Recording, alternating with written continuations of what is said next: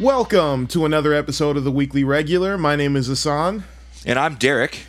And we are here to talk about movies and whatnot. Mostly whatnot. Derek, what's up, man? How was your week? You did some traveling? It was good, yeah. So we went and saw some friends in Detroit over the weekend. Yeah, it was good. And my first time there. Okay. And so we had some adventures, ate some really good food. Nice.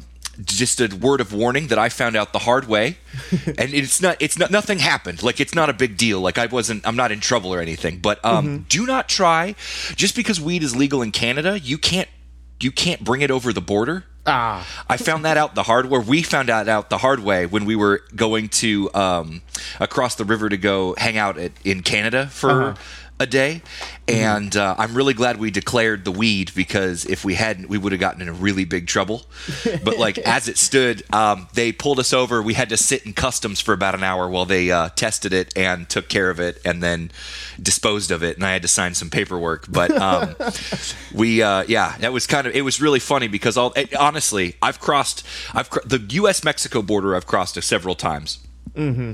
Awful. Yeah. Absolutely terrible. Hate that border. Don't like it. If I can fly, I'll do that. Like, I can't stand it. Yeah. But the Canadian border, everybody was just like, oh, well, like, it was just one of those slap on the wrist things where they were just like, oh, don't do that. Yeah. Like, literally that's all it was. And so they were like no legal ramifications or anything like that. But they were just like, no, we have weed here. Don't do that. And it was like, okay, sorry.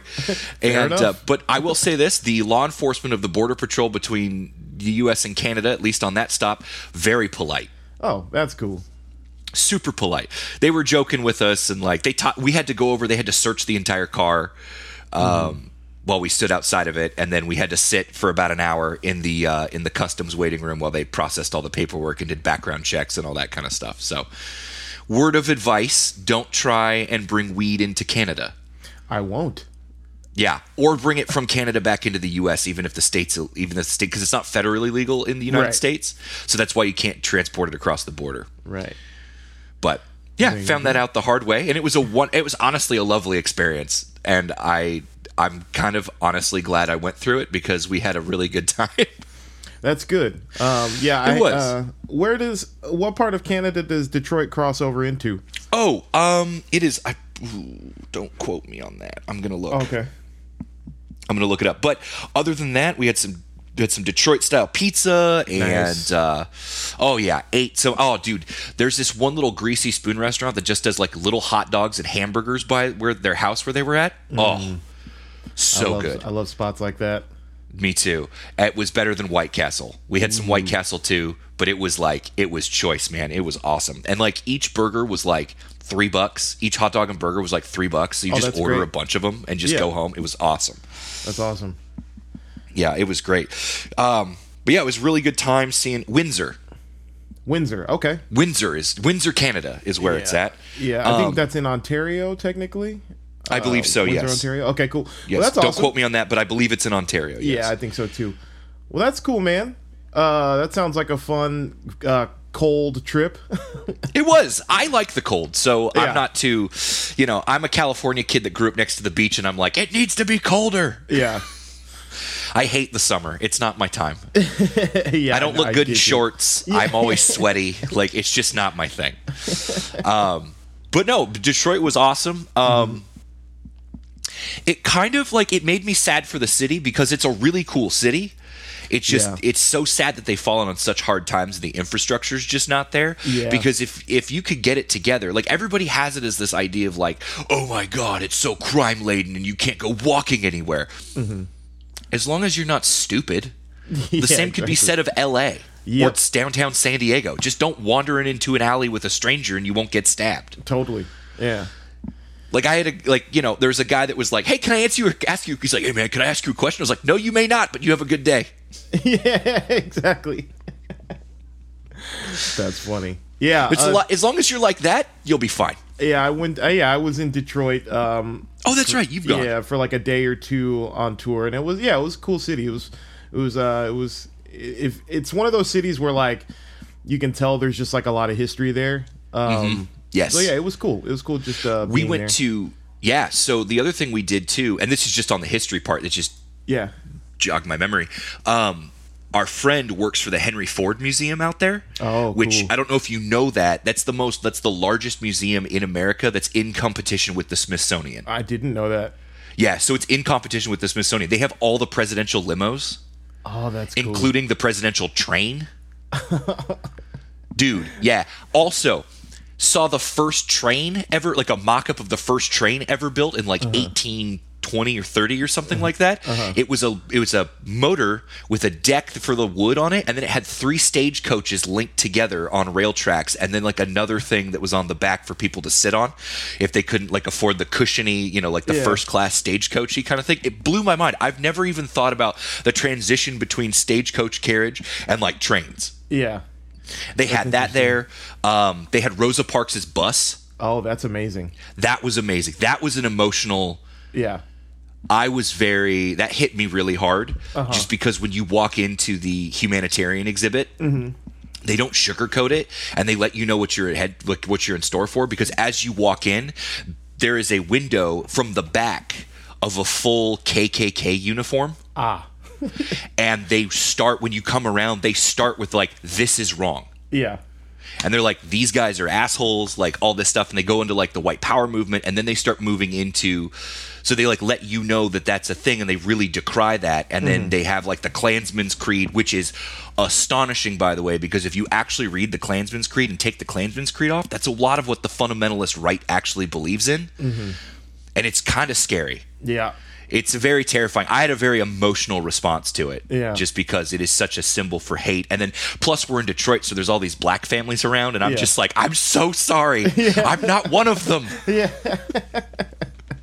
Dude, that's cool, man. I wish I would have known that existed. I would have gone to see it for sure. If you're ever in Detroit again, please go see it. Yeah. They have the evolution of, and it's not just Ford products, it's like cars in general. They have like the evolution of like automotive industry, the evolution of the racing industry, aviation, what is it? Yeah, it was really cool. Very interactive, very fun, lots of stuff to do. It's easily like, if you really get into it like I do and read everything, it's easily like a half a day thing. Okay. We did it in a couple of hours, but that was like an information-packed couple of hours that like by the time we were done, my brain was just so full. I was like ready to not be reading things and absorbing information. But it was awesome. There's an entire, we didn't go to this, but there's an entire, I guess it was the slight inspiration for Disneyland. Okay. There's an entire town that Henry Ford had brought together that had his like original garage where he built his first car, and like a bunch of his family home and like a bunch of other like presidential family homes and like very famous buildings. So they assembled it all in like this village that you can go walk through, that's like a living museum where people are like doing glass blowing and like blacksmithing, and it's like a turn of the century. There's like 2 operating farms on there, one pre turn of the century and one post turn of the century, and they only used the technology that was available at the time to like do the farms. It's very fascinating. Like I said, we didn't get to go there, but it was really cool. I definitely want to go back and check that part of the museum out for sure. Yeah, dude, that sounds amazing. But yeah, other than that, it was lots of food and getting arrested by the cops and gambling at Caesars in Windsor. And it was a good time. Nice. Yeah, that sounds like a lot of fun. What did I do? This past week was a pretty normal week. I was actually while you were in Detroit, I was actually in Vista last night. What? Or 2 nights ago. I was way. Yeah, I DJ'd a wedding out there. Cool. On Sunday. So, yeah, just normal. Well, what a horrible time for me to be out of town. Yeah, no, it's fine. It was fun. It was a nice wedding. I just had a pretty normal week. Just saw a movie that we'll talk about. And, yes, we will. I've been playing Hogwarts Legacy. I played a little bit of that while I was in Detroit, and oh my gosh, dude! Yeah, it's very fun. Very fun. It's game. so fun. It is so fun. It's super it's fun. one of those where as I was designing my character, I was just getting so excited. I was like, I can't believe this is a thing. This is a game that is needed to come out for forever. Yep. Like finally the technology has caught up to the game that we need. Yeah. It's a good time. Yeah, it's really good. I'm playing, I think I'm probably like a quarter of the way through the game, and I'm playing it on like the easiest mode just to get through like the story and all that. Oh, that's what I would do. Yeah, and I'm going to play, like I do with the Spider-Man games, I'm going to go back and play through it like on a harder setting, just to like now that I understand the combat and stuff like that, because I think the combat is really cool and really fun, so like it'll be good to play it on a really challenging difficulty, you know? Yeah, totally. It's extremely innovative, and I thought it was great. I love all the customization options that you can have too. Yeah. The map is big and fun. Oh yeah, the map's crazy big. It's cool. And then once you get your broom and you can fly around, it's like it's so fun. Do you have a hippogriff yet? No, not yet. Yeah, that's the upgrade. Yeah, working my way up. I love it. It's super fun so far. So been playing that. It's been a lot of fun. Have you decided if you're going to be a dark wizard yet? No, I don't know if like how, I don't know if those are strong categories in the game or if it's just like different things you can explore, because there are different talents that you can unlock, and one of the talents is the dark arts, but I don't know if that changes like the story at all for you? I think it does. Okay, well, cool. I think it changes the story for you, and your outcome is different because you know how to kill people. Yeah, yeah. So, I've been learning all that stuff, so, like, we'll see. We'll see. I got sorted to Slytherin, so that's where I'm at. And, nice. Yeah, it's I got really Gryffindor. Nice. Yeah, nice. Which is actually my house in Pottermore, so I was very happy about that. Yeah, nice. Yeah, man. So I'm really loving the game. Can't wait to play more. It's just a fun, comfortable game. Yeah, it doesn't try to do too much. Yep. It doesn't try to overreach. It doesn't try to it just delivers a good, solid playscape that is it's just fun. I don't know how else to say it. Plus, I'm glad we got to play it, because after we played it and AJ was watching, we got in the car to go somewhere, and I looked at her and I was like, so I have bad news. And she was like, we need to get a PlayStation 5 so I can play that game too. I was like, absolutely. Yeah. Yeah. It's really good. And you can kind of like, especially if you play it on the easiest setting, like it's a game where like, if you're not really like a gamer and you just want to like role play as another a student story at Hogwarts, you can. Yeah.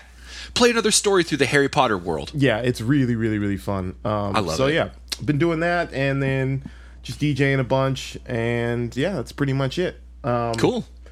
All right, should we? I think we'll have a lot to talk about with our movie review, so let's dive into this news and get that out of the way, shall we? Sure, sounds good. I've sent you a couple of things. Yeah, there wasn't. From what I saw, there wasn't a ton of news outside of the DM stuff that was sent to each other. No, just the stuff I sent you. Yeah, cool. So let's slide into some of these DMs. Blumhouse is creating a video game, it says. Mm-hmm. This is from IGN. Blumhouse, the film and TV production company that's best known for producing horror hits like Megan, Get Out, Insidious, and the Paranormal Activity series, is getting into video games. Let's see if there's any word about what this game is like or what it's going to be. But I think that's smart for them to get into video games. I mean, they have such strong horror properties and stuff like that. Like, why not make some games, you know? Absolutely. They're an amazing production company. Like, we need more good, solid, quality horror games. Mm-hmm. Okay, they didn't announce any of the upcoming games. They just announced that they opened a new subsidiary, Blumhouse Games. Okay, so they don't... I'm sure they have plans, but those plans are very tentative. Yes, I'm sure. Yeah, all right. I'm into that. What else we got? Hellboy's coming back. Ooh. They're trying again for a Hellboy. The Hellboy reboot. Mm-hmm. It's going to adapt one of the character's most popular stories. Let me see what they say. It doesn't say which one. I feel like Hellboy should be a series. It should be a series, and it also should be a video game. Yeah, that's true. It definitely needs to be a video game. Which I think they're going to make. There are rumors that they're making a video game out of it. Yeah. Which I'm very excited for. But it's going to be rated R. It's going to have 3 leads. Mm-hmm. And Mike Mignola, who is the artist and creator of Hellboy, he'll be working with director Brian Taylor. Okay. So then we actually have some... on the matter of the R rating, he said the original material is dark and scary and violent and adult, so in order to really embrace that, we just don't want to have any handcuffs on. Mm-hmm. All right. Yeah, I like that approach. It's Hellboy the Crooked Man. Oh, that's a good storyline. Okay, what's that about? I don't know. Let me remind myself, because there's a lot of Hellboy stuff. It's one of the ones.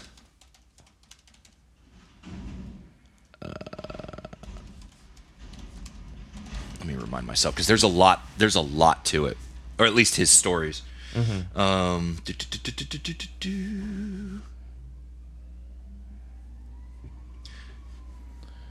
mind the trash trucks outside. What's up? Don't mind the trash trucks outside. If you can hear, I don't know if you can hear it, but I can't hear it. No, okay, we're great. Good. Yeah, I'm fine. You're not apologizing to me.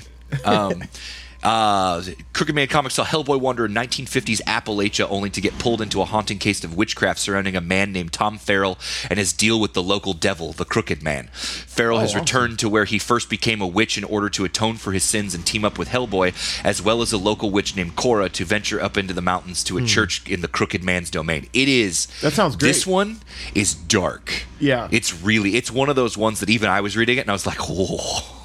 Yeah, that's cool. I also like that the setting is like in Appalachia, like in the mountains and in the woods and stuff. That's a cool setting for... It's also easier for production. Yeah, you can shoot it anywhere. No, that's really cool. Yeah, I'm looking forward to that. I think that'll be awesome. Hellboy's a good character that I got a soft spot for, so... Who hasn't really been done justice yet. Yeah, not yet. I like the Guillermo del Toro stuff, don't get me wrong. I know there's some people out there that are going to be like, but Derek! And I'll be like, and I know. Yeah. But I still don't feel like it's been done justice yet. Yeah, I agree. You know what I mean? Like, because Guillermo del Toro's was too early 2000s, too action movie campy, you know? And Hellboy's supposed to be, like, the David Harbour one is closer. Yeah. But we still haven't seen a good, like, a pure, what I would say as a fan, what is like, that's Hellboy, right? Yeah, I agree. I think I really think it would be, especially, you know, with shows like The Last of Us and stuff like that, I think it would be really good as a series, because I think there's such a big world of characters and lore there that I really feel like you have to spend some time in it and really establish the lore and all these characters and stuff like that, because every movie that I've seen of Hellboy just feels like nothing and then everything. You know what I mean? Yeah. It's like maybe let's ease into this and get to really know this character and all that kind of stuff. So I think it would be really good as a series. But I'm looking forward to this movie though. That should be cool. Yeah, it'll be awesome. I'm excited. Now that knowing that Mike Mignola's involved in it, I'm like, okay, cool. Like, let's do this. You sent a trailer for the new Guy Ritchie movie. Guy Ritchie's making that same movie again. Only this time, Aubrey Plaza's in it. And I'm fine. I watched his last movie, which was the same as every other movie. Only Matthew McConaughey was in it, and it was fine. Oh, great! It was all right. Yeah. Look, it wasn't. I will say this: it wasn't bad. It was a Guy Ritchie movie, and at this point, you kind of know what Guy Ritchie movies are going to be. Totally. So it's just like, Yeah, it's a bunch of vaguely British people doing some kind of heist and whatnot. Some sort of heist or Cockney accent. They're always from the streets. Yeah, exactly. It's so funny. He just continually kind of makes the same movie over and over. That's pretty cool. I mean, Michael Bay kind of does too. Well, that's not true. Well, he made King Arthur. And that was a pile of garbage. Yeah, I was going to say, which we all universally loved. The highest grossing movie of all time, King Arthur by Guy Ritchie. Yeah. Not one of the ones that I go, why? Why did you do that? You know what? I would love to see Guy Ritchie do a Fast and the Furious movie. I think that'd be fun. Oh. You know what I mean? A British Fast and the Furious movie? Yeah. Oh, he should just direct a spin-off with Jason Statham. They like working together. Yeah, he should just take over the Hobbs and Shaw franchise. Oh, I would love that. That'd be fun. Great. So Guy Ritchie's doing that. That one's called Operation Fortune. Mm-hmm. The Marvels is delayed Harry Potter. till November. Harry Potter. What's going on with Harry Potter? Harry Potter and the Cursed Child movie is set in the works, with all three major stars returning in their roles. Okay, that's big news. Huge news. Yeah.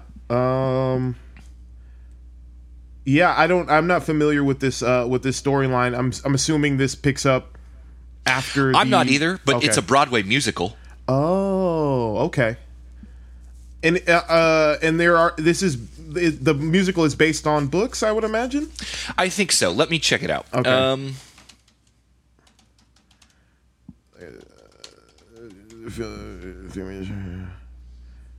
No, I don't want to buy tickets. I want to know what this story is about. You sure you don't want to buy tickets? I am going to New York soon. Here we go. And the Cursed Child.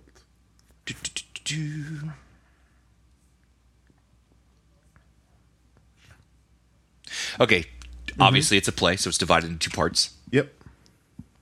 Set during the epilogue of Deathly Hallows in the year 2017. Harry and Ginny Potter send their younger sons Albus Severus on the Hogwarts Express. Harry works as head of magical law enforcement. Awesome. Ginny's editor. Okay, I don't need all this. Just tell me what...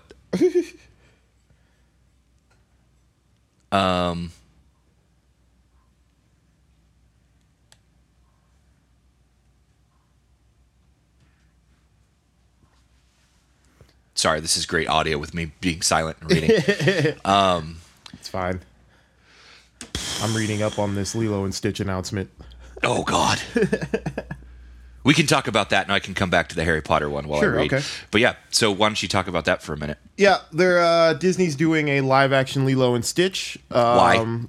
Because Disney and because money they're printing. Determined to destroy our childhood. Yeah, and Zach Galifianakis is going to star. In the role has not been disclosed yet. Which means he might be playing Stitch or some human character. I could see him playing either. That's fine.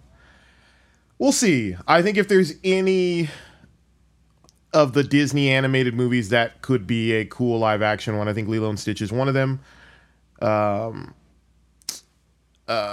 Because Hawaii is a real place and it features mostly real people and one sort of alien character. So I think that kind of lends itself to doing a live action thing. But who's Zach Galifianakis going to play? I think he's going to be one of the aliens. Yeah, probably. He's either going But I want him body painted. I don't want him CGI. I want them to... Just blue body paint. Blue body paint. Yeah. My guess is he's either going to play Stitch or he's going to play like the alien coming after Stitch. Or he might even play like a human character of some description. Okay, so basically, sorry, for the Cursed Child, basically what happens is Harry's kid and I think Malfoy's kid go back in time to help save Cedric Diggory, and by doing that, and by doing like undoing Cedric Diggory's death, like they undo all of the stuff that happens before. Okay. So like Ron and Hermione don't end up together. Harry's having nightmares about Voldemort. Does Robert Pattinson come back, you think? I don't know. To play Cedric? I'm Cedric, but now I've got long hair and dark paint around my eyes. Why? They go back to the night before Harry's parents were killed. Oh, okay, so it's a time travel thing. Yeah, it's like a time travel thing. Okay. I'm into that. All right. Well, new Harry Potter coming to a screen near you. And I'm glad they're doing it with the original 3. Mm-hmm. Yeah, no, that's good. That makes me happy. That's good. Robert Pattinson will reportedly reprise his role as the Batman to make an appearance in The Penguin, which is coming to HBO Max this year. Yeah, that'll be very cool. I'm looking forward to that show. Anything with R. Pat's Batman. Yeah, HBO's you know me. Right now. I'm a whore for that. Mm-hmm. I love it. I think my total watch amount for the Batman is up to 8 now. Or 9, something like that. I gotta watch that again. It's so good. Movie. Bruce Willis has been officially diagnosed with dementia. Yeah, which is sad. So sad. Yeah. All the best to him. Yeah, and the family and all that. Yeah, but like that's just a bummer. Yeah, it is. That's Have you seen a recent Bruce Willis movie? I think the last time I saw Bruce Willis was in... Oh, man. It's been a while for me, too. It's been a minute. I think the last one I saw him in was... Which one is the one where he's like... He shows up on the back of a truck with like a minigun? Oh. I don't remember that. Was it Red? No, it wasn't Red. It was like some... Red 2. maybe it was Red 2. It's one of those movies where he shows up and it's like, oh, it's Bruce Willis. But yeah, it's been a minute. It's been at least 5-6 years probably. I know. I feel like I need to start doing him justice and watching his movies again. Yeah, he's been in some good ones. Yeah, I got to rewatch The Sixth Sense. I haven't watched that in a while. Oh, that's a great movie. Mm-hmm. That came out when I was 14. Yeah, crazy. It's been a while. Been a while since I could hold my head up high. This is Loki and Secret. Oh, sorry, Loki and Secret Invasion are reportedly the only two MCU shows definitely coming in 2023. And then there's also news too that Marvel Studios is to scale back the number of shows released on Disney Plus. Yeah, which I think is smart. Yeah, I think. I think She-Hulk proved we don't need like that many TV shows. Yeah, and we'll get into it, but I think Ant-Man shows us that perhaps the Disney machine is being stretched a little thin right now. Oh, yeah. Okay. Then I know where this Ant-Man review is going to go. Yeah. I will say this, though, at least on the Disney Plus side or the Disney side, is it coming off of that? Marvel confirms Moon Knight has a future in the MCU. Yeah, I think so. Yeah. I think it would be great to see a special presentation. Do like an hour and a half long movie. Yeah, I think that'd be great. I think that character works well for that. Also, I know they're trying to do the Midnight Suns, so that'd be cool if he's on that team. Yeah, that'd be cool. A live action How to Train Your Dragon movie is coming in 2025 from Universal. All right. I liked the first movie. I haven't seen the other ones, but I liked the first one a lot. So hopefully this is good. I Am Legend 2. This is news I'm excited about. Okay. I Am Legend 2 starring Will Smith alongside Michael B. Jordan is officially in the works. The sequel to I Am Legend has been confirmed with Will Smith set to star alongside Michael B. Jordan. Producer Akiva Goldsman revealed that the work has begun on the second film to the 2007 sci-fi horror blockbuster. And for what I've seen about this, this movie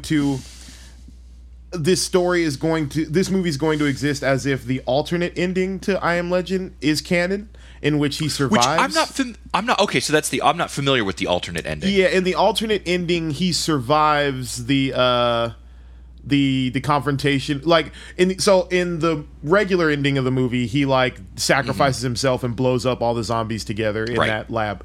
In the alternate ending, which test audiences said was unsatisfying at the time, he realizes that the only reason the zombies are coming after him is to try to get the body of the loved one that they have, that he's been experimenting on, that one zombie he's been keeping in. They're basically just trying to get their loved one back, quote unquote. And so he realizes this, sets that one free, and then they like go their separate ways. And he realizes, I've been the monster. They are legend. And that's and apparently that's like more of what the book is like he realizes that like they haven't been tormenting me, I've been tormenting them. You know what I mean? Yeah. And so that's kind of the ending that they're going to take as canon moving forward. And so I don't know what that means in terms of like what this story is going to be like with Michael B. Jordan, but I'm very interested to see it. Hopefully Michael B. Jordan is like a villain. That would be interesting. But even if he's not, if it's just like a buddy survival movie, I think that'd be fun too. I hope they're lovers. Yeah, that'd be cool too. I'd be down. Just two incredibly handsome black men. Just getting it on. Yeah, exactly. Like, yeah. Brokeback Mountain, but in post-apocalyptic New York City. Except good this time. Yeah, exactly. What else we got? Anything else? I think that's it. It's been kind of a mediocre week for news. Ian McKellen and Patrick Stewart are teasing a return to the X-Men universe, which is sign me up, please. They apparently have plans, which is ominous and exciting at the same time. Yeah. I think that's it. I mean, I don't really have anything else. I think we touched almost everything here. Deadpool 3 is going to be rated R. Yeah, because of course it should be. Well, it'll be, but no. But it'll be the first MCU canon movie to be rated R. That's true. Which is good because that means that they're open to R-rated content, which means that furthers our ability to possibly have a rated R Blade movie. Yeah, I'm sure that was part of their consideration when buying Fox was like, oh, we can explore a bunch more themes and adult situations and stuff like that without having to confuse the Disney brand. You know what I mean? Right. So, well, that's what I said when they bought Fox. I'm like, take your rated R superhero stuff, put it through the 20th Century brand, and then keep your family friendly stuff on the Disney side. So if people see Disney Marvel, they go, oh, I can take my kids to it. Yeah. If you see 20th Century Marvel, oh, I should probably leave my kids at home. Yeah, I should probably not bring my kids to this. Exactly. Yeah, no, I agree. That's exciting. I can't wait for Deadpool. That's probably the superhero movie I'm most excited for right now. Same. Same. So yeah. All right, let's talk about Ant-Man, shall we? Speaking of superhero movies, that aren't rated R. Yeah, exactly. Ant-Man and the Wasp: Quantumania. What were your thoughts going into this movie? Expectations? Were you excited? All that stuff. I have two versions of my expectations. Okay. One was pre-Rotten Tomatoes critic score. Okay. And one was post Rotten Tomatoes critic score. Yeah. The I was looking forward to it. I was just curious to see how they introduce Kang and MODOK and, get like, what are they going to, what's it going to be, kind of thing. Yeah. And just see how they execute, what story they're trying to tell and all that. After I saw the Rotten Tomatoes critic score, which is currently sitting at a 47%, tied with Eternals. Ooh. Yeah. I started hedging my bets, and my expectations were it's probably going to be a good villain, bad movie. And we'll get into it. But what were your expectations going in? Yeah, similar. I liked the first Ant-Man movie and the second Ant-Man movie. I thought they were good. They felt different from the other solo Marvel stuff. They kind of had their own kind of they almost felt like their own kind of subgenre. Like they're kind of like these like family comedies, kind of like I think, and especially the first one taking place in San Francisco just reminded me of Mrs. Doubtfire a lot, just in like the tone and sensibility, and then the San Francisco setting. Well, we haven't really, because in the 90s so many movies were set in San Francisco. Yeah, I don't know why, but there's very tax breaks. I think probably, San Francisco gave filming tax breaks, and everybody's like, well, we'll just film there. When you have The Rock, you've got Mrs. Doubtfire, you've got all these great movies that take place in San Francisco. So I Married an Axe Murderer. You know what I mean? Like all these good ones, and then nothing. And we haven't seen San Francisco as a setting for a while. So Ant-Man kind of brought San Francisco back on the map, which for me, growing up, San Francisco was like the place to go. Yeah, yeah. Rice-A-Roni is from there. Heck yeah, man. Ding, ding, ding goes the trolley. Exactly. So yeah, I like the first two movies. I was excited to see this, like you said, to see how they introduce this version of Kang the Conqueror. I was excited to see what they were doing with MODOK, and basically excited to explore what the quantum realm is like in this universe. Now, having seen it, I will say this. If for my money, it's probably the worst Marvel movie that's been made at this point. Worse than Eternals. I would watch Eternals again before I watch this again. Really? See, I'm opposite. Okay. I would flip it. I don't think it deserved a 47%, but it's also not a good movie. Yeah. You know what I mean? Yeah. Like, that's where I'm at. Eternals, to me, was just a bad movie. Right. Like, it was just terribly done. This one was trying to do two things at once that unfortunately didn't work out, and that's where I feel like the downfall was. So, to me, I was like, it doesn't deserve 47%. I don't think it's a 47%er, but it's also not much higher than that. Yeah. See, I would disagree slightly. I do think that this movie is like borderline like unwatchable for me. Like there were points in the movie where I was like, if this weren't a Marvel movie, I'd probably walk out of here. Like, I was thinking the exact same thing. Yeah. and we'll get into my problems with it, but let's talk about, so that we're not just completely dumping Bragging on it the whole entire time. Yeah. Some things that I liked about it. I'll give a couple things, and you can jump in For sure. Yeah. I mean, Paul Rudd is great. He's when he needs to be funny, he's funny. He's charming. I like all the actors. I think all the actors are bringing it. I love the actress that played his daughter. See, I didn't. You didn't like her? Oh, okay. Well, I didn't like her. I didn't like the character so much, but I liked her performance. I hated the character. Yeah. Hated the character. Yeah. I felt like, I'm not sure, and I've never seen her in other things, so I'm not judging her performance based solely on this, right? Like, for me, it's... I don't think she was given enough to work with. Oh, definitely. And I don't think she was given enough direction to actually be good. Mm-hmm. She just came off as this shallow, really irritating character that ultimately, at the end of the day, didn't need to be there. Yeah. Yeah, no, I agree. The character for me was like, I think the funny thing is about this movie is none of the characters get enough screen time or enough to do for me to really like or care about any of these characters. Yeah. And that's in a movie that's 2 hours plus is like insane to me. Like, yeah. So they want us to care about the wrong characters. They want us to care about the random like people in the quantum zone, and I'm like, I don't care about them. Yeah. They're cannon fodder. They're there to die. Yeah. So I thought all the actors showed up and were trying their best. Michael Douglas, God bless his heart. Yeah, I mean, Michael Douglas probably gets the most to do in this movie. Well, actually, I think what's her name does. Diane Keaton gets a lot to do. Michael Douglas saves the day. Yeah, he totally does. He actually gets a lot of the jokes too, which is very funny. He does, which was weird. Yeah. I think they were trying to do some creative things with some of the sequences, like some of the fight scenes and stuff like that, but ultimately, I think the action beats were a little lacking as well. Oh, yeah, I do too. It was trying to be a dark, serious Marvel movie like Winter Soldier, but then also be this family-friendly romp, and I didn't appreciate either. Yeah. Do one or the other. Yeah.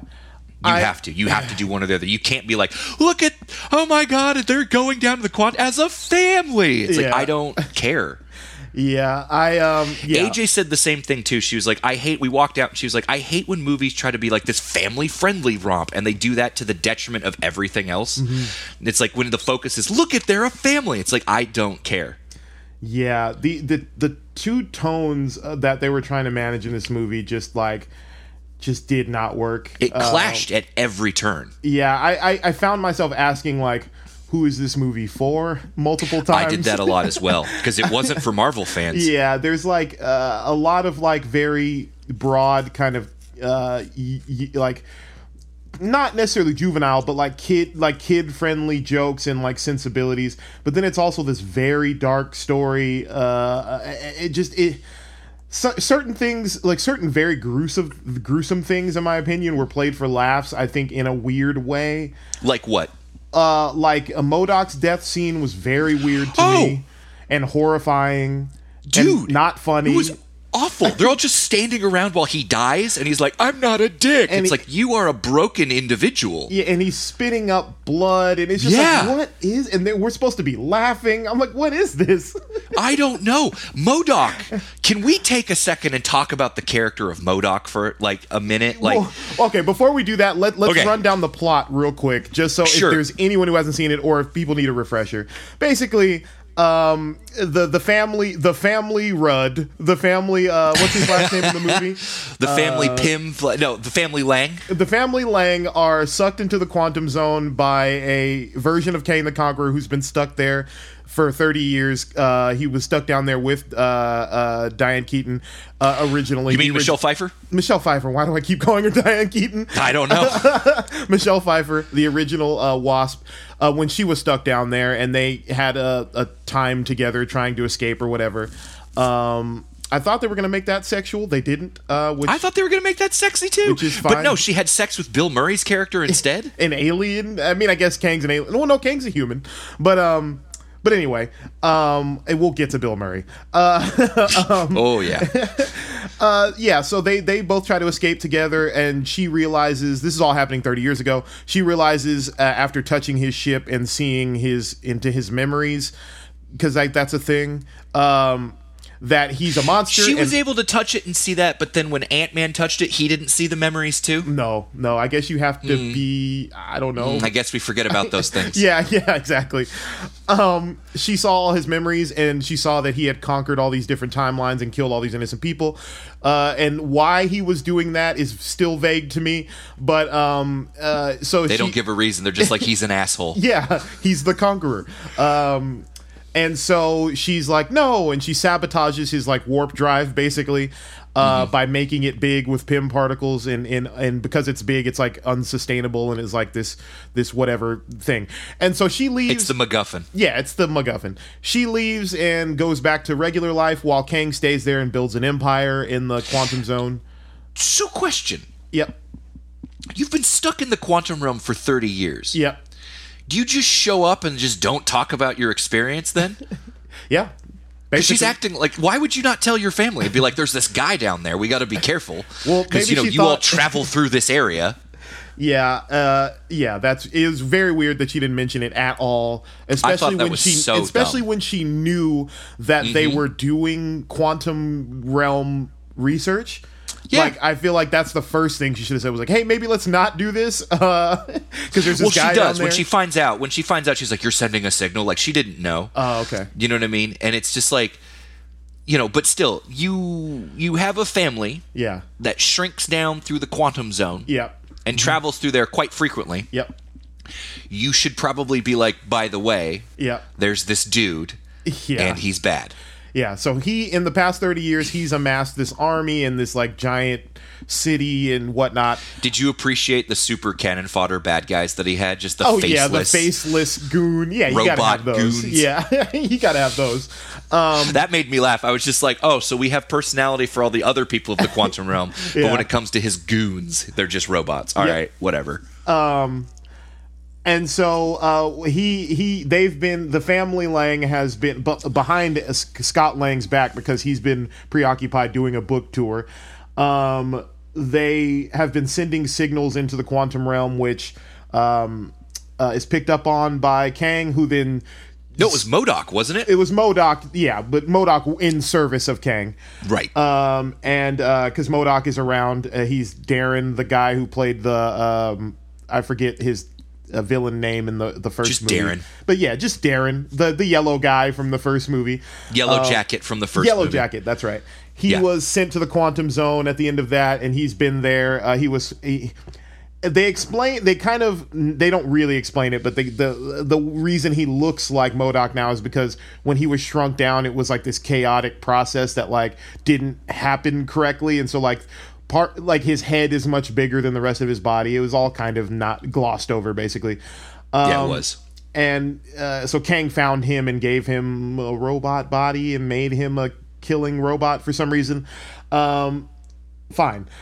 So Kang sucks the family Lang into the quantum zone realm because he needs Pym particles to make his warp drive back to normal size so that he can get out of the quantum realm. But Asan, with Kang, I have a question. With Kang being stuck in the quantum zone, how did he find out about Pym particles?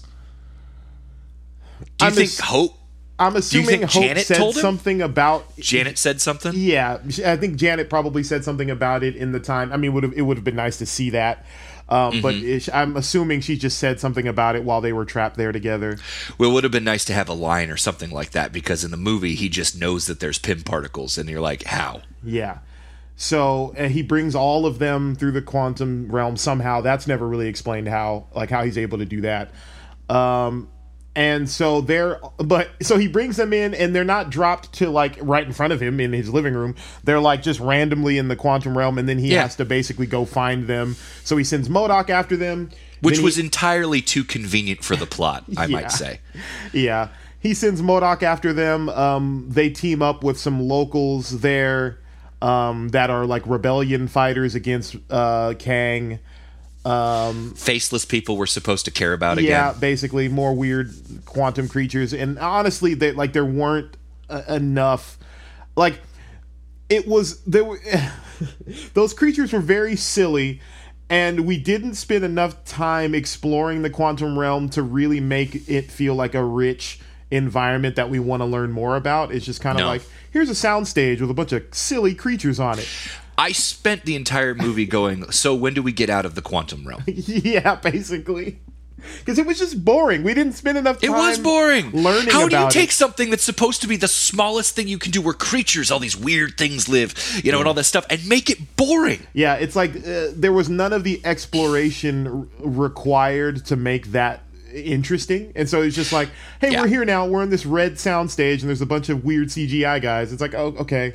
Cool. I wonder how much stuff got edited out of this movie, and then I also wonder if they just wrote this movie and just like slap it on screen, it'll work. Yeah, because that's what it felt like. It felt like just slap it on screen. Like it doesn't have to make sense. Like this whole movie felt like they made it in 3 weeks. Like that's how it it did feel like that.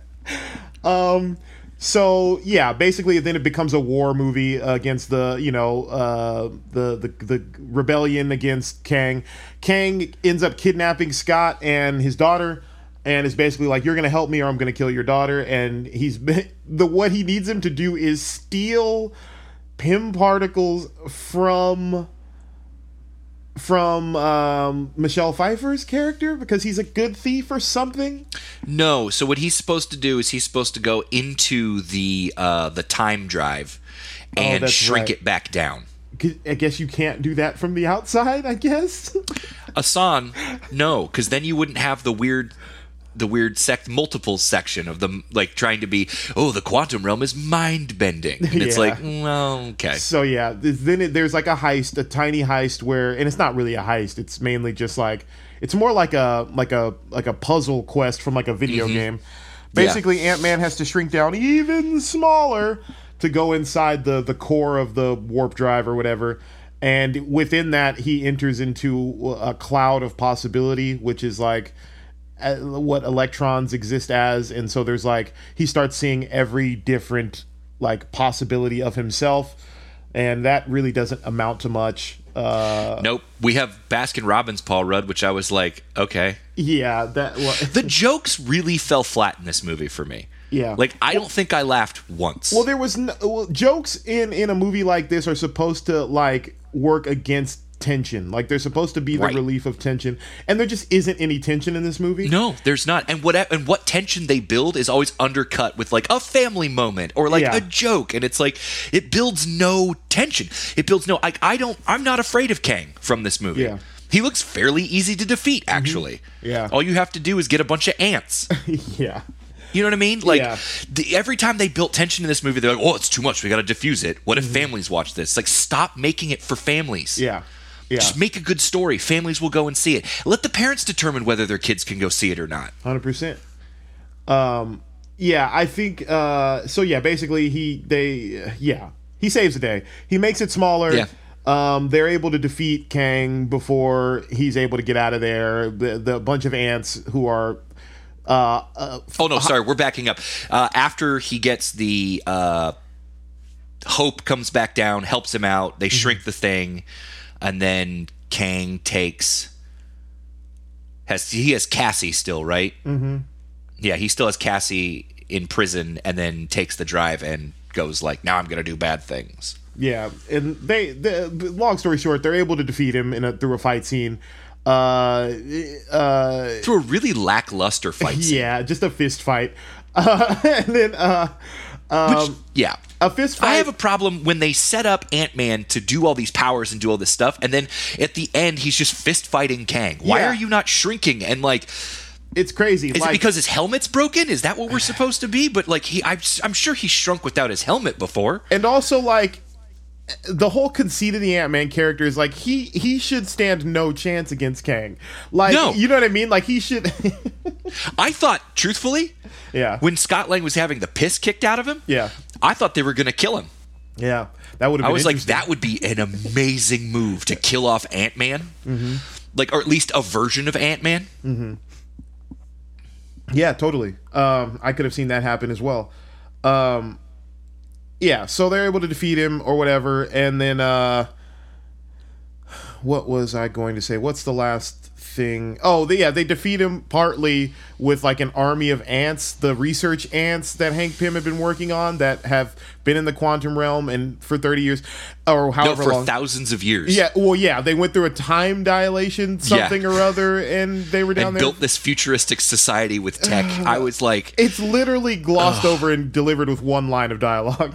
Yeah, it's Hank Pym being like, and all this stuff happened, and you're like, okay. Yeah. So, joke. Yeah. So, my big problems with this movie. One is the tone thing. Like, the tones are completely just mishandled and don't work. Mm-hmm. They're competing with each other most of the time. Two, this movie is not about anything. Like, no.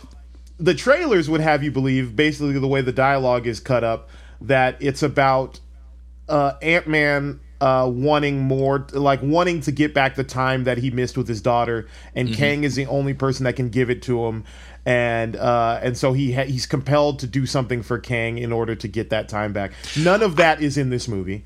No, I was expecting more of a deal with the devil. Yeah, that's what I thought this movie was going to be, something along that, because that would have been interesting. Because, yeah, Ant-Man, as we've known, his main thing is he's a father, and he feels like he's been a bad father. None of that is in this movie. Like, some of it is paid lip service to, but like the character of Ant-Man doesn't really deal with that in any way. Like, that's just not part of the movie.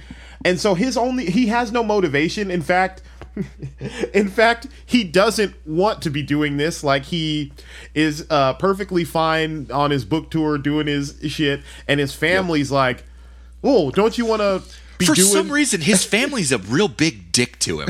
Yeah, they're always like, especially his daughter. His daughter's like, "Well, don't you want to?" Oh, his daughter sucks. Yeah, his daughter's like, "Don't come on, man, be dangerous again." And it's like, wait, what? I feel like it's one of those, if you save the world, you've earned the right to not be dangerous. Yeah. So it's like this whole movie where like our hero is like, he's being like negged into being a hero again by his daughter that he's supposed to be motivated to save. But it's like, had his daughter not been so annoying, like none of this would be happening. Basically, because she's the one kind of spearheading the quantum realm like research stuff, which is insane. That's insane. Yeah, and so it's just like, but they don't have to, and so then I'm like, okay, she goes to jail, like she's a troublemaker, she's dealing with the quantum realm when she shouldn't be. Like, this is going to be a movie about parenting. We're gonna watch Paul Rudd, try to show his daughter, like, hey, this is why you got to be careful. At some point, she'll have to reckon with her poor decision making. That never happens. Nope. She's just, if anything, she's encouraged to keep making poor decisions. Yeah. If anything, it's like, oh no, it's fine if she's dangerous and irresponsible. She's his daughter and fun and she young. has a super suit, so she'll be fine. Yeah. It's like that. We don't have to reckon with that at all. Yeah. There's just like there's no real stakes either. It's like, no. Like, even the villain himself is like, hey, if you let me out of here, I won't destroy you guys. Like, yeah, I'll kill everybody else, but I'll leave you.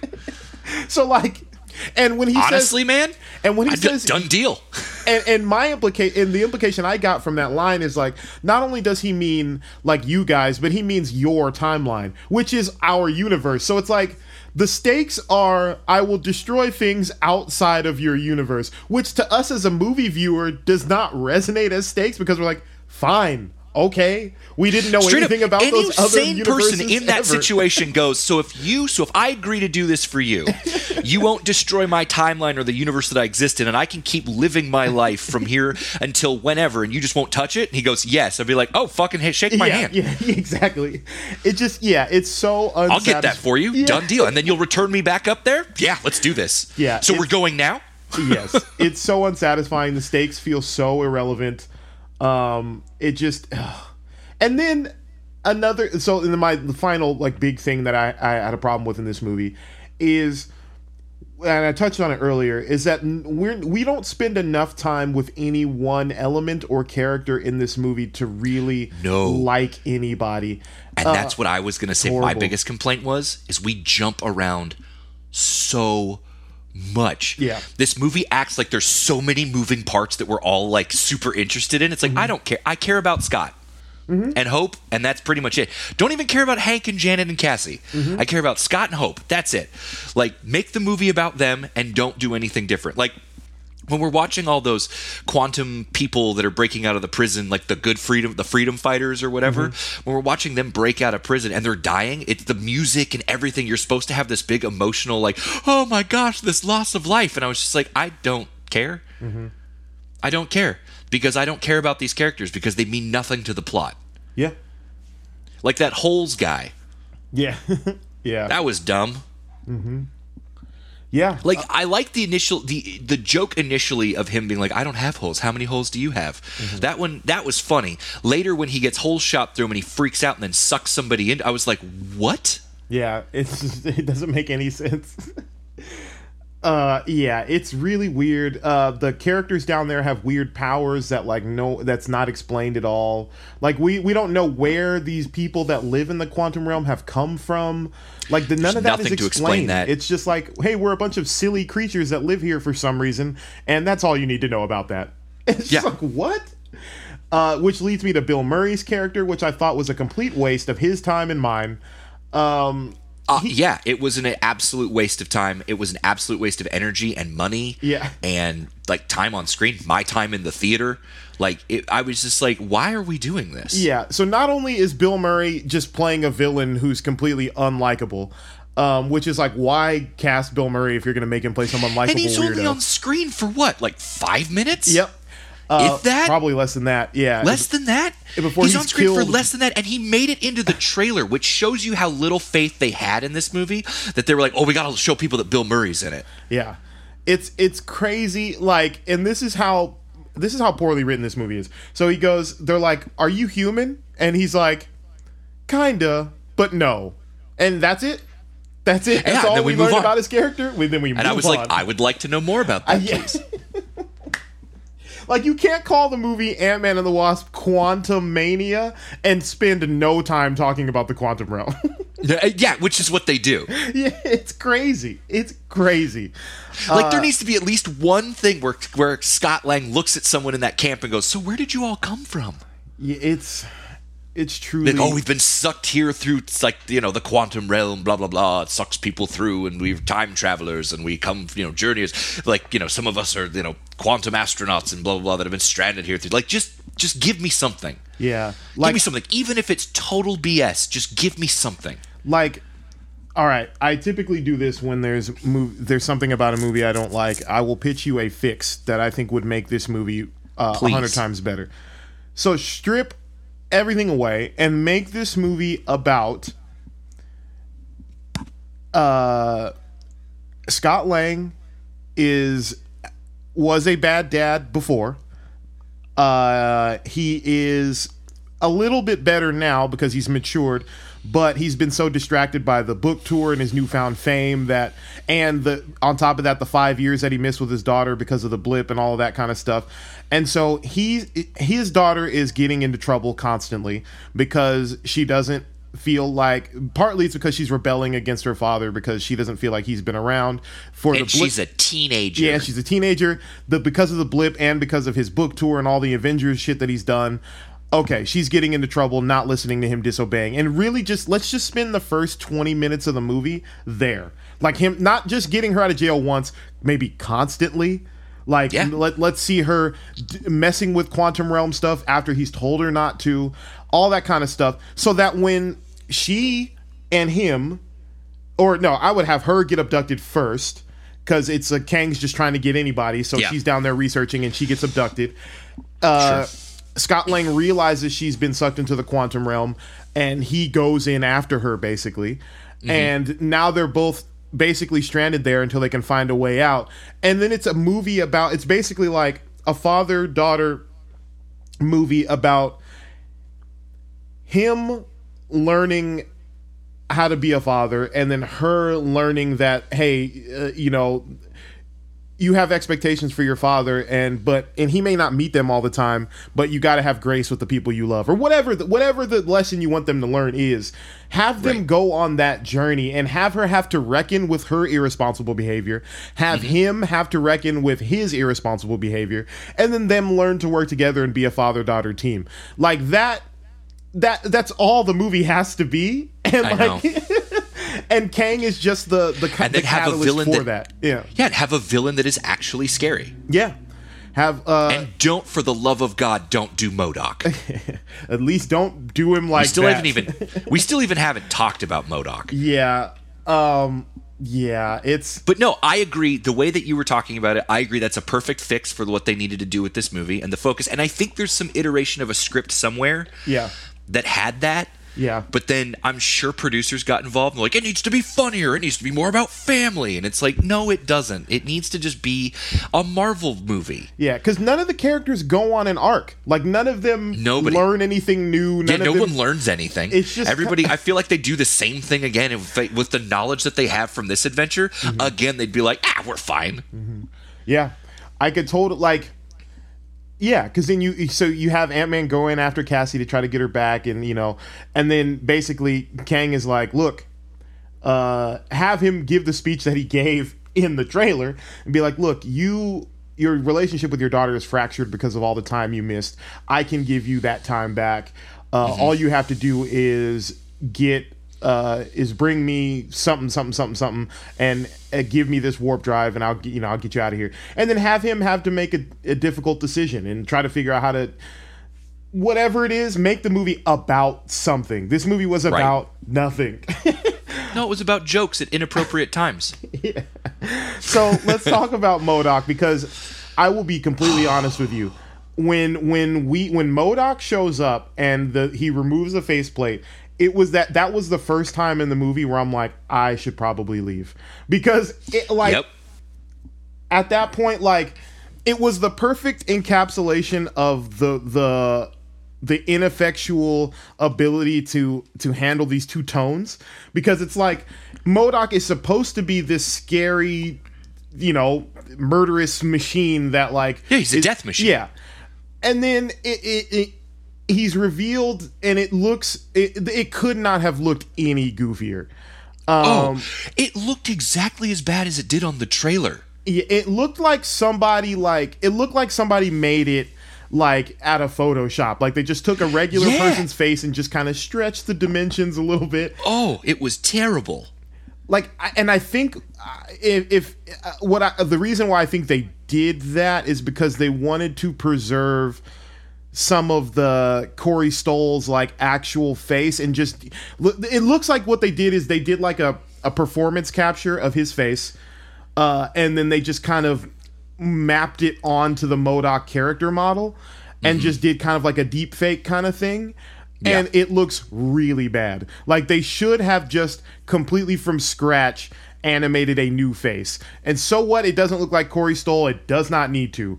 It was just, I couldn't believe how bad it looked, and how goofy it looked given the rest of because everything else looked pretty good. Like all the little characters and stuff like that, it all looked photoreal. It all looked Even great. if they were goofy looking, they still looked good. Yeah, it still looked grounded. It looked like this should exist in the world. When MODOK's face shows up, I was like, this looks I lost it. Crazy. I take it back. I said I didn't laugh in this movie. I did. Yeah. When you saw MODOK? Mm-hmm. Yeah. Yeah, he was just... And it's like Corey Stoll didn't even care to be there. Yeah. Like, I feel like MODOK was just an afterthought. Like they had to put a pin in a character. Like maybe there was this other Hunter character that like worked for Kang that like was around, but then someone was like, we could use MODOK. Yeah. And they were like, oh great, that's a way to throw away a really interesting villain. Yeah, it was so not, because the thing about Kang is, like what I remember Kang from the cartoons is like he should be scary. Like he's gone psychotic. In this version of MODOK, he's not psychotic at all. He's just like, no, I kind of am miffed at Ant-Man for making me like this, blah blah blah blah. It's like, no, and I have laser saws. Yeah, MODOK should be like this weird cackling like crazy man, and it's just you're supposed to be terrified when he comes for you. He's a mechanized organism designed only for killing. Yeah, like he's a non-stop just destruction bot. Like all he does is kill and murder and like torture, and like he's awful. He's he's a very interesting villain, but he's a horribly scary person. Yeah.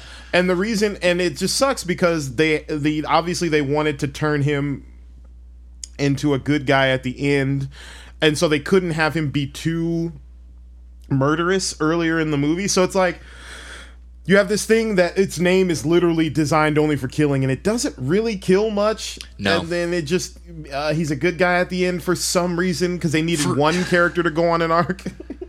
Yeah, that's the arc of the movie. MODOK has the only arc of the entire movie. And the summation of his arc is it's never too late to stop being a dick.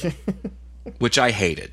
I hated that too, because it's like it's unearned. That line works in a movie when your character, one of your main characters, is commenting on the character arc of one of the lesser characters, like that's like a comedic character, and they have the luxury of being able to do that because all of the major arcs of the movie are so compelling that, yeah, we can make a joke out of this arc. That's fine. Yeah. But no, none of that is present. So, like, it's just like the one character who goes on an emotional arc in this movie is reduced to, I'm not a dick anymore. And it's just like, come on, bro. While he's coughing up, like, stuff. Yeah, and that whole moment is, like, gross and horrifying. And it's supposed to be for laughs, but, like, what kid is looking at that and laughing? Like, that's the grossest shit in the world. Psychopaths. Yeah. Yeah, the movie was not great and at all. Ultimately, its jokes just fell flat. Like, it just wasn't funny. I know it was trying, but it was like, wow. Mm-hmm. I kind of walked out of that and I was like, this also doesn't, because they were like, this one's going to change the MCU. And I'm like, if this is what you think your next phase is going to be like, I'm not going to go see these movies. Yeah. It felt like, if this is what you're putting forward, this is the product you're creating for your new phase, I don't care. Yeah, it felt like it was giving me like Shark Boy and Lava Girl vibes. Yeah. Like Spy Kids. Like it was that kind of level of like just neutered, like there was nothing all going ages, on, dude. Stupid entertainment with nothing to say. It was not good. It's not good. That being said, is there anything else you want to touch on the movie before we get out of here? Yeah, it was just a mess. The post-credit scenes too. The post-credit scenes were cool. The one with Loki and Morbius was awesome. Yeah, that was great. That one makes me excited for the new season of Loki. The other one with the Kangs was just more of the most off-putting, like, what is this weird stuff? Yeah. Like, just have normal Kangs. Yeah. Like, you don't need to have the Ramatut, I think is his name. Yeah. Cyborg, or like Imperious Kang, I think that's his also name. You know what I mean? Like, you don't need to have the three weirdest Kangs to be there. Like, you got to have other Kangs. Yeah. Like, have normal Kangs. You already off-put us by seeing MODOK. Like, AJ, the minute MODOK came on screen, she was like, what is this? Yeah.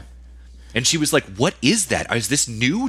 I was like, no, this exists in the comics. I'm like, but they're really not doing the character justice. Like, I had to be a MODOK apologist in the middle of the movie because I'm like, you don't understand. They're not doing him right. And then they killed him. And I'm like, okay, so now he doesn't have the chance to be this psychopathic, like, machine killer that we all know and love. Mm-hmm. But, like, yeah, he didn't have the voice either. Like, no. It was just really weird. It was just Corey Stoll. And I'm not saying there's anything wrong with Corey Stoll, but like not like that. Yeah, that was. I don't know. It just it made me less excited for the new phase moving forward, and it kind of made me less excited for Marvel in general. Yeah, like after this movie, I'm looking at James Gunn and going, "Wow, the DCU looks real good right now." Yeah, I think Marvel is in trying to pad their Disney Plus content and have all these things come out every year. I think they are stretched a bit thin, and I think this movie feels like, I think when Marvel is at its best, they're like putting out one or maybe two movies a year, and you feel like the entire studio or the entire machinery is behind those projects. Yeah, it's all working on just those two projects. Yeah, I just feel like there's so much happening, and they're doing so many different things at the same time. It's like someone should have looked at this movie and been like, this is not No, this is not Someone it. should have watched all of the other Marvel movies, Yeah. all like the good ones, the tentpole originals that made Marvel what it is, and look at this and go, this does not measure up. Yeah.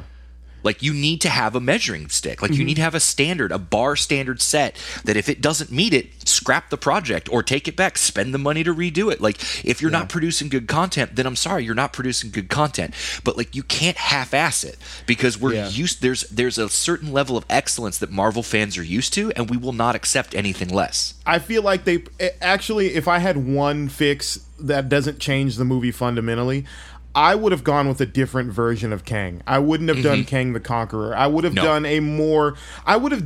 you could have even made up a version of Kang that fits this particular story a little bit more. Of course. Like, There are literally millions of him. just pick a Kang that's like more silly and more like a fantastical mustache twirling villain.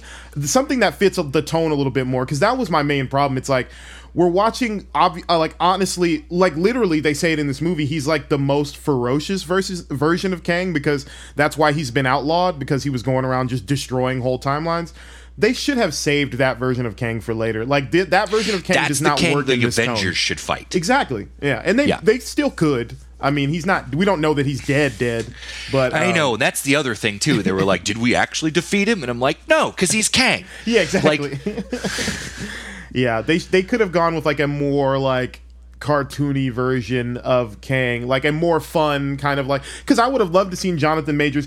I mean, honestly, it would have been I honestly think the version that he played in Loki, the He Who Remains, like something closer to that performance I think would have worked really well in this movie. A more burdened kind of character performance with, like, I know what I've done, I know I'm a bad guy, but, like, I'm doing these things for the right reasons, at least in my mind, but I'm also crazy, so. Yeah, and I think the crazy part is key, because, like, this version of Kang would not have made MODOK. He doesn't need MODOK. No, what does he doesn't need MODOK for?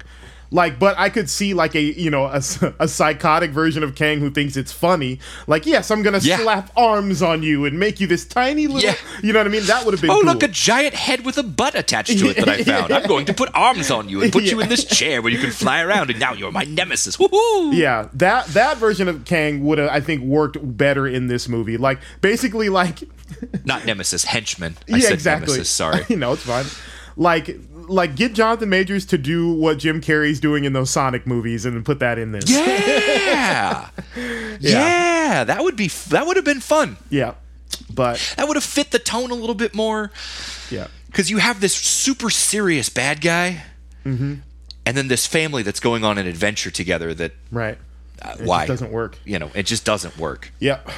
All right. Well, if you don't have anything else, I don't have anything else. No, I'm all tapped out. Cool. All right. People can find you online? You can find me online. All right. You can find me at Asan the DJ on social media. You can find episodes of this podcast and more at Weekly Regular.